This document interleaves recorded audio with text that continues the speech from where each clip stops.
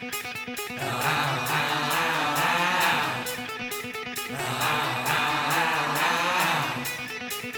listening to a Chicago Sports Nation production, enhancing your Chicago sports fan experience.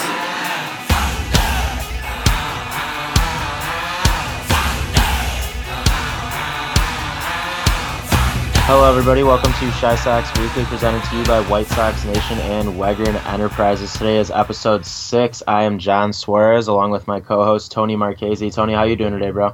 Hey, John. I'm doing quite well. How are you? I'm doing pretty good. I'd be doing a lot better if the Sox knew how to win every once in a while. That would help. Is it 1-8 since we last spoke? Yeah, so we apologize for that, everybody. It's been a pretty hectic week over here at Chi Sox Weekly HQ, so that is why we are dropping this episode late. But yeah, they played 9 games since we last spoke, and they won 1 of those 9 games, 1-8. You are correct. That is not good baseball, but a lot of good stuff going on over at Chi Sox Weekly. John, we've got a new logo and we've got a new website up. Yeah, so Tony's been dabbling with some new logos, and we got our new logo that's going to stick. It's pretty neat. We got our own font. We got the fireworks going off in the background, everything that kind of represents the White Sox atmosphere. And then the website's up and running, not fully, but we'll get there. Yeah, if anybody wants to check it out, it's ChiSoxWeekly.com. That's going to be the home of the podcast. It's got links to the podcast available on Anchor, also available on iTunes and Google Play. So let's get right into business here, John. I know we want to bring up one thing, and it's been heavily talked about in the White Sox community. We need to give our thoughts and prayers out to the Farquhar family. Very sad stuff, and it's something that you can't really take your eyes off of. I know everybody in the White Sox community has been watching this situation very closely, and we wish Danny a speedy recovery. Yeah, so for those of you that are unaware, Danny Farquhar suffered a brain hemorrhage during Friday, the 20th game against the Astros, and he had I want to say it was a brain aneurysm as well. So he had internal bleeding in his brain. So he had to undergo emergency surgery. He's in the ICU at Rush Hospital. He's going to be in the ICU for the next couple weeks, but the surgery was successful. He has been talking with doctors. He's been talking with family, but he is still under very close care. It just it's one of those moments where it's bigger than baseball. You know what I'm saying? It's his life. Yeah, I mean, this can't be talked about enough. I had a family member that also had an aneurysm that was detected early. It's not a fun thing. I can't imagine what his family must be going through at this point in time. Like we said, thoughts and prayers out to him and his family, and it's kind of awesome to see the support that everybody around the league has given Farquhar in this situation. I know we saw in that Seattle game, the Mariners even hung up his jersey, and the Sox have had his jersey hanging up in the bullpen each and every game that they've played since the incident. And I'm sure they will continue to do that. I don't know if you've noticed this, but I noticed that they also have his initials and number on the top of their ball cap, right above the bill in white, the past 2 games. Yeah, so I actually had noticed that. I think it was Nate Jones that I had first noticed it on. But I actually went to the game on the 21st. It was the day after that unfortunate situation happened, and it was the first day that they had hung the jersey. And I believe it was Chuck Garfien had explained that they hung the jersey with the numbers and the letters facing the field because that was how he would sit in the bullpen, was he would watch the game on the monitor instead of on the field, which I thought was kind of neat to find out. Yeah, the guys, I'm sure, really, really miss his presence in that bullpen. And he was really starting to pick it up, too. He looked good in his last, 2 outings before that happened. Yeah, he did. And that bullpen is I'm sure, sorely missing him, as we've seen with some of this baseball that the Sox have played. He's going to be missed. Yeah, so it's been a pretty crazy week in White Sox baseball. It all started with those rainouts right before we had last recorded, which felt like a mini all-star break, and then the White Sox went on over to Oakland and they got swept, so that wasn't fun. Yeah, well, we'll start it with the game that they played on the 16th, and this is where Lopez went out and pitched lights out for 6 innings, struck out 10 batters, and only gave up 2 earned runs. But the Sox still managed to lose that game 8-1, and that's where I started. I think it might have even been before this, but the Reynaldo Lopez, Jose Quintana comparisons, they just won't give that guy any run support. And Lopez is obviously the best pitcher on the White Sox right now. It hasn't been Lucas Giolito as many expected it to be. It's Reynaldo Lopez, and he's just, lights out, getting guys out left and right. I just can't imagine what it would be like to give him some run support. The Sox would actually maybe win a ball game in commanding fashion if they just, put 3 runs up on the board in the first inning for this guy. Yeah, honestly, I'm waiting to see it because he has his ERA is under 150. He has probably like a top 10 ERA in the league at this point. He's obviously one of the better pitchers in the league right now.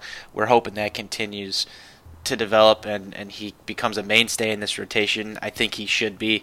There's been some talk about him being a bullpen guy. A lot of people have him pegged as a bullpen guy, but as of right now, he looks like the best thing in the White Sox rotation that's just been kind of floundering. Let's talk about the 17th. That was kind of a really cool game to watch. The Oakland A's were celebrating their, I think it was 50th anniversary, and the teams both wore throwback jerseys. Those White Sox jerseys, those blue jerseys just looked absolutely gorgeous. They were really sick, but the White Sox didn't show up to play in them. They lost that game 10-2. But the one development that I want to talk about from that game is our guy, Yoan Moncada, started to take off in this game. This was the game that he hit a home run late in the game. I think it was in the 8th inning. And since then, he started to go on a little bit of a tear. Yeah, the neat thing about that Oakland series was, as you mentioned, Yoan Moncada started heating up. I think he had a stolen base in every single one of those games, and all the stolen bases came in the first inning. He did. He had a stolen base every single game. This is where his batting average started to climb a little bit. He finally got up over the 200 mark in the second game of that series, and he hasn't looked back since then. The next day was a very crazy extra innings game that the Sox ended up losing 12-11, but Yoan hit a grand slam in that game. Also, like you said, stole another base. He walked. He also scored 3 runs. So you like to see that out of your leadoff guy. No complaints from his performance in that series. Yeah, I mean, he came out and he played every single game. There's guys that do it. We got the heart on the team. They just can't piece it together. They really cannot right now, and it's frustrating to see. It's obviously more frustrating when you go out there and you're down 8-0 in the third. I want to say Miguel Gonzalez pitched 3 innings and had 8 earned runs given up. That's ridiculous. You can't win a ball game if your pitcher's going out there and getting iced like that. Yeah, no, you can't. I think that was actually the next day after, but this was the extra innings game was the Carson Fulmer start.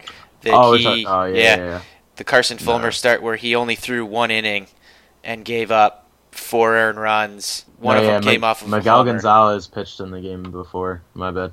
He pitched in that 10-2 loss the day before. Yeah, it starts to run together when you're playing crap baseball, but yeah, pretty much. Like we said earlier, there's nothing really positive about the White Sox starting pitching except for Reynaldo Lopez. Yeah, but that was another game where, like you said, Fulmer, he couldn't even get out of it. I think they took him out in the second inning. He pitched like an inning and 2/3. Yeah, it was horrendous baseball to watch. Yeah. But the Sox did manage to come right back out there in the second inning, score 5 runs. They had the lead, and then this game just kind of went back and forth. It just dwindled over time. Yep. The bullpen. Yep, and then they actually came back in the 9th to tie it. They just couldn't hang on. You started to see them run out of pitchers by the end of the game. And I think I actually may have cursed something, but I made a joke and said, does anybody see Tyler Saladino warming up in the White Sox bullpen? And he was actually traded shortly thereafter. The next day. Yep, the next day. Something about you, man. All right, moving on from the Athletics series, like you said, leading into the Astros series, the White Sox traded away Tyler Saladino to the Milwaukee Brewers for cash considerations, and then they acquired Trace Thompson from the Oakland Athletics, who they had just got swept by for cash considerations as well. Yep. And I'd like to say that I also called that deal, well, at least part of it, the Trace Thompson deal. When he went on tweet. waivers. You did, yeah. Yeah, but I mean, moving on to the Astros series, that was abysmal to watch. The Sox actually got outscored 27-2 over a 3-game span, and I want to say they didn't even total 10 hits in the whole series. I don't have the hit stats pulled up in front of me, but you never want to see a team get outscored 27-2. Although this was the defending champions. There were a few good things that came out of the series. I don't think there were very many, but the one I want to talk about is Tim Anderson getting under the skin of Justin Verlander. Yeah, so I forgot that they actually kind of had a hit fest in that last game. They had a total of 15 hits over a 3-game span. That's still terrible. But yeah, so Tim Anderson had broken up Justin Verlander's no-hitter in the 5th inning. That was actually the game that Danny Farquhar had collapsed. But Tim Anderson broke up Justin Verlander's no-hitter, and he got a little hyped up when he got to first base. You know, he clapped and celebrated, and then there was a 3-0 count to Omar Narvaez following, and he stole. And it was a ball anyway, so it was a walk, but Tim celebrated stealing second base, even though he didn't get the steal when he got there. I mean, he gets hyped. That's his personality. So Verlander wasn't too happy about it. You know, he pulled the whole veteran, you know, I hate seeing a young guy have fun type deal move, was what I read from it. But Tim Anderson actually got picked off like 2 pitches after. He tried to steal third again. Like, he tried to steal third base, and Verlander caught him. So that was the end of that. But then as he was walking off the field, they were kind of jawing at each other back and forth, and then I know the media kind of picked their brains about what that was. Yeah, and I don't blame Tim for being Tim. That's going to be the way that Tim Anderson is going to play baseball. And as Sox fans, we should accept that, and we should get behind him. I mean, when's the last time we saw somebody play with that kind of passion? I mean, I brought this up a few times. The last person you really saw do this was A.J. Pierzynski. And everybody loves AJ. Everybody should love Tim Anderson. Everybody should love the fire that he plays with. He's going to make mistakes just like everybody else, but we love that passion. He makes the game interesting. He gives you something to talk about after the game because that's how he plays. He plays with fire and he plays with passion. You can't take that out of the guy. I would much rather have somebody like Tim Anderson on my team pissing off and getting into the heads of opponents, their fans, everybody on my team, than, you know, just having somebody out there who's going to play the game, keep his mouth shut, and be kind of quiet. Those are the qualities that Tim possesses. He can get under the skin. When he's on base, you know that the opposing pitcher is thinking about him, and that goes so far. It's one of those intangible talents that he has to just make people think about him. And when you're thinking about that guy on second base who might steal third, you're not going to have all your focus on the batter. And that is just a huge advantage for anybody who's at the plate when Tim Anderson's on base. Yeah, that's honest. You nailed that. Literally, it's one of those things. It's like an unspoken attribute that, you know, like, you go out, you're good at fielding, you're good at base running, but the aggressiveness, you know, and that it factor, that energy that you provide, that's one of those things. Like, we honestly, you said AJ, Brett Laurie was a psychopath, so like he was probably the last guy on the south side, but he didn't contribute that energy properly the way that Tim Anderson is. No, and I think Tim's going to continue to do that. I have a feeling that we would have seen this out of Tim Anderson last year had he not been going through what he went through off the field. But, you know, I am just so excited for his future, and I can't wait to see the passion that he would bring in a playoff game. I think it would just be absolute fun to watch Tim Anderson play playoff baseball and get in the head of anybody on the mound. I think he would be a contributing factor in a playoff series, and it would be really fun to watch.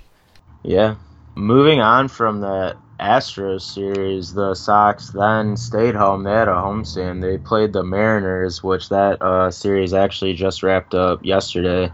They almost got swept. I lied. They won the first game. That was the one game that they won over the last 9, and that game was actually really fun to watch. The bats were alive. I think they had 5 runs in the first inning or so. Yeah, that was a 10-4 victory. They did put up 5 in the first inning. You missed that first inning. I did. I was getting off work. I was so pissed. I come home this game. It's 5-0, and I asked you. I was like, "Do I even watch from this point?" You're like, "Hell yeah! It's a Carson Fulmer start. Anything can happen." Yep, exactly. Anything can happen in a Carson Fulmer start. It's like playing Russian roulette. This was a great game for Moncada again. He almost had the cycle. He was a single away. The Sox just looked like they were having fun playing baseball this game. They put up 18 hits. They scored 5 in the first, 2 in the second, then tacked on runs again in the 4th, 5th, and 6th. It was just, obliteration of Mike Leake, who has been around the league a little bit, but I like when my team faces Mike Leake 'cause it's normally good. Chris Beck came into this game for the good old 3-inning save, but I mean this was a really fun game to watch for anybody. It was a very much needed win for this team. Unfortunately, it didn't carry over the next day, but we're going to see games like this where this White Sox offense explodes for 10-plus runs. We saw this in spring training. I expected a few more games that were going to look like this rather than what we've been getting. But hopefully we start to see more of these and less of the stinkers that we've been watching lately. Yeah, that next game was actually it was a hard game to watch. The Sox didn't score a single run, and I want to say that was Lopez that pitched that. No, that was Volstad's game actually. Chris Volstad actually came out. I pulled a crazy Marchese and slandered him on Twitter before the game and was like, Chris Volstad starting today. This is peak tank mode, and then he just comes out, shuts me up, only gives up 1 earned on 3 hits over 4 innings. So he looked decent, but didn't. I mean, I thought he was gonna do a lot worse, especially with his minor stats. Yeah, you get Hector Santiago in there, and you basically go with the long reliever and the 2-pitcher start here. You get Chris Volstad for your first 4 1/3, and Hector comes in to bring in the next 3 1/3. And combined, they both looked really good. If you put their stats together, they struck out 4 and only walked 1 batter. That's pretty good pitching from what's been a pretty abysmal bullpen like we've talked about. Nate Jones came in and held the game within a run, but the offense just completely went missing again. This was a weird game because Ricky Renteria changed the lineup up after we put up 10 runs, and one of the reasons that he did that was obviously Avisail Garcia went to the DL, but I think I've commented on this before. Ricky's kept the same lineup through the entire losing streak, and then the Sox finally go and score 10 runs, and let's go mess with the lineup. What's that all about? Yeah, I don't really understand where that was coming from, and then it just shook everything up. They go from 10 runs to 0, so. And I mean, I haven't been the biggest fan of the way he structured his lineup, and actually this game I kind of liked it, which is funny because they ended up not putting anything together, but why mess with the lineup after your first victory in how long? It just made no sense to me. And then he was right back with Yoan in the leadoff spot the next day. Yeah, I mean, I would prefer to see Tim Anderson in that leadoff spot. He actually had a great game. He was 2 for 4. He had half of the White Sox hits, and then he just takes him right out of the leadoff spot again. He's still trying to get comfortable with everything. He's been changing the bottom of the lineup up a lot recently. I don't know if you noticed that or not. He'll be moving like Wellington Castillo, Matt Day, he'll be interchanging them. But Other than that, that top 3 and top 4, we've only seen it change once or twice, and that's what you need to change. That's the most important part of your order. So I don't know. We'll see as it moves forward. I'm sure by the All-Star break-ish, they will have a set everyday lineup that we will see throughout the rest of the year until the September call-ups. But right now, he's just going to kind of keep tinkering and tinkering. That was just a bad instance of him finally tinkering with it, and he did it at the wrong time. Well, yeah, I mean, I hope that we settle into something, and I wonder if he's going to keep Yon in that leadoff spot long term. Obviously, he's started to come alive here in that leadoff spot. It's been very good to see him turn it around. I can't believe what he's done. Who's to say he can't be a number 3 hitter by July, I mean, we want this guy driving in runs.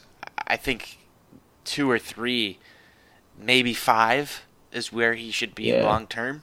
You can't put him clean up, but you can literally put him anywhere from 2 to 6, and I'd be cool with it. But right now, let's talk about what he's projected to do.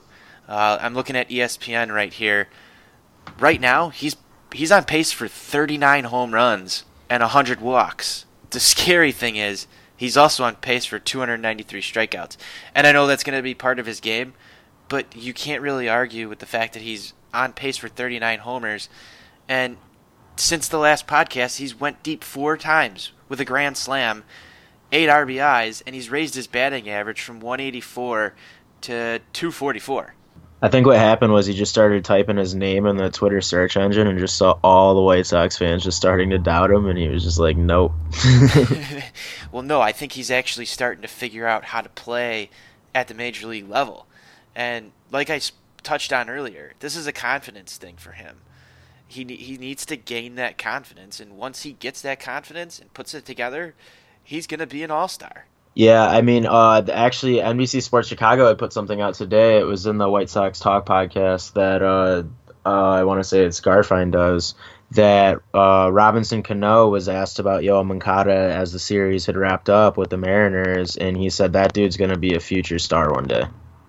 And to hear that from Robinson Cano, who is like the staple of an all-star second baseman, is really encouraging. Well, Robinson has always been the guy that Yoan has looked up to. If you go back and read any article about Yoan Moncada and who he idolizes, it's Robinson Cano. I'm pretty sure Yoan's kid is named after Robinson Cano. This has been the guy that Yoan has grown up watching and idolized, and has modeled a lot of the way he plays the game after. And if Yoan Moncada ends up anything like Robinson Cano, this is going to be a real treat for White Sox fans. Yeah, exactly. Moving on from Moncada, during that Mariners series, there was an instance where Matt Davidson had struck out on what was not even close to a strike. And Ricky Renteria went out there and he defended him, and he got very animated and then ended up eventually getting ejected. But I was actually talking with my buddies about this, and it was like one of those situations, I think, where that was happening throughout the game. That wasn't the first instance. There was another at-bat in that game. I think it was Yolmer was up. I can't remember specifically, but it was another really bad call. It wasn't a strike 3 call, but it was just a bad call, and you notice that like you're not being consistent with the strike call. If your manager doesn't go out there and say something, it doesn't look too good on his part, in my opinion. So I'm glad that Ricky went out there and said something. I don't know what your opinion is on that. I completely agree with you. That's one of the things that the manager is there for. He's there to protect his players. I mean, that's his job. And if the umpire's not calling the game correctly, the manager needs to get out there and say something. You don't want your pitcher in that situation, or your catcher, or the guy at the plate to ever get themselves tossed over balls and strikes. It just does the team no good in that sense. They're out there playing the game. They need to be in the game, obviously, contributing. The manager needs to be the one who gets up and says something. I was happy to see Ricky get out there and defend his boys. Now, let's see how he continues to do that. I'm not sure. I haven't looked back and seen how many games he got tossed out of in his career, but I just remember the days with Ozzie Guillen getting out there and giving kicking the umpire, kicking the dirt, giving the umpire the business. I like seeing that. Sometimes it is unwarranted, but you got to have the fire, you got to have the passion. That sometimes can strike up a rally for your team. You need that in the game. It was nice to see Ricky do it for the first time this year. Yeah, it was. I mean, you don't want to get your manager tossed, but if it's for a just cause, which that time it was warranted. He had every right to. That brings me back to Robin Ventura and why I like Rick Renteria a lot more than I liked Robin Ventura, because while Robin may have said something in that situation, I just really feel like Robin didn't have the players' backs like they make it seem Ricky does. I watch all the post-game press and interviews that Rick Renteria does, and the way that he talks about this 4-15 ball club is incredible. He talks about them like they're an all-star team. Are we really going to go down the Robin Ventura path right now? Because we can. No, we're not going to go. We're not going to go deep into it. You have just brought on the Robin Ventura talk, and that's White Sox baseball when you go 1-8 over the course of 10 days. So let's find out how many times Robin Ventura was ejected from baseball games while being the manager of our Chicago White Sox. Yeah, so actually, unfortunately, after like 20 minutes of us pausing the recording and Googling and searching on Baseball Reference and Fangraphs and even tweeting at Christopher Gamka how many times Robin Ventura was ejected as a Sox manager, we honestly have no idea. Yeah, but I have no idea. I can't imagine it had to be that many times. But we did, however, look up and get some really juicy stats on his challenge rate. Yeah, this is interesting. Let's hear it. Apparently, Robin Ventura challenged calls 116 times, and only 58 of them were overturned, which puts him at a 50% success rate. I was about to say, that's exactly half. Quite terrible. Trash. Absolute trash. Hot garbage. Quite terrible. I didn't even know that there were stats on this, and apparently it goes even deeper. The Baseball Reference page also has a winning team win probability added or subtracted given on the challenge, and some of these calls that he made were just terrible. So there was one on June 20th, 2014, and when it was upheld, it actually gave the Minnesota Twins a 39% chance higher to win the game after he made that challenge. I think I remember the exact challenge you're talking about. I actually remember two challenges during Ventura's tenure where he challenged a call and like screwed the Sox over because he challenged it. There was one like 2 years ago, and then there was that other one that you're talking about in 2014. Well, yeah, I'm just glad that the Robin Ventura era is over at this point in time. Yeah, we should leave that in the past. I don't even want to talk about it anymore. Yeah, we should probably never bring up Robin Ventura as a manager on this podcast ever again. Yeah, I mean, obviously I don't hate Robin all in all, but I just didn't like him as a manager. Moving on. Unfortunately, today we were supposed to have the Section 108 guys. We were supposed to have Chirizi E and B-Flow from Section 108 on, but unfortunately they could not make it. We will have them on at a later time. Yeah, they did have some things going on in their personal lives, and we respect that. So we are really looking forward to having those guys on. It's going to be a blast when they do come on. Shout out to My Sox Summer. I believe he just welcomed a new White Sox fan into this world today. That's great news. We always like to hear about more White Sox fans, so shout out to him. But they unfortunately, like John said, were unable to make the episode. We will have them on. We promise you guys we will have them on in the very near future. With that said, let's do a quick little update around the minors, and we'll wrap this up, John. Yeah, so Michael Kopech's made a couple starts since we last spoke. He actually gave up a couple earned runs and received his first loss of the season in the one start. I want to say he went like 6, or I don't have his stats pulled up, but I do remember off top that he had I think it was 3 earned runs. It was only on like 6 hits or so, but he had the strikeout numbers were there. He had 8 strikeouts, and he had 8 strikeouts again yesterday actually. He had 8 strikeouts again yesterday on 6 innings pitched, a 1-hit baseball. He absolutely dominated the game, kept him in there for 98 pitches, and just absolutely showed that he has starter stuff. How about some position players there, Tony? Well, I want to talk again about Luis Alexander Basabe. He is killing it down there in Winston-Salem. I actually think that this guy is ready to take the next step and go to Birmingham. He continues, like I said, to just destroy baseballs.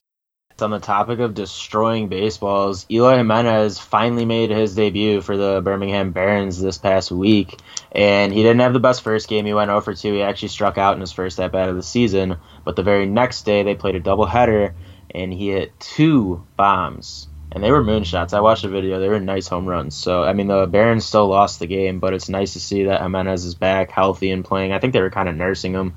He looked perfectly fine out there from what I saw. It looks like Micah Adolfo also went deep today, but Basabe also had 2 RBI doubles for Winston-Salem. That Winston-Salem team, like we keep talking about, there's a lot of guys down there that look ready to take the jump. Yeah, actually, Future Sox had put, it was actually Clinton said that literally like 27 of the Sox top 30 prospects are distributed between Winston-Salem and Birmingham, which is ridiculous.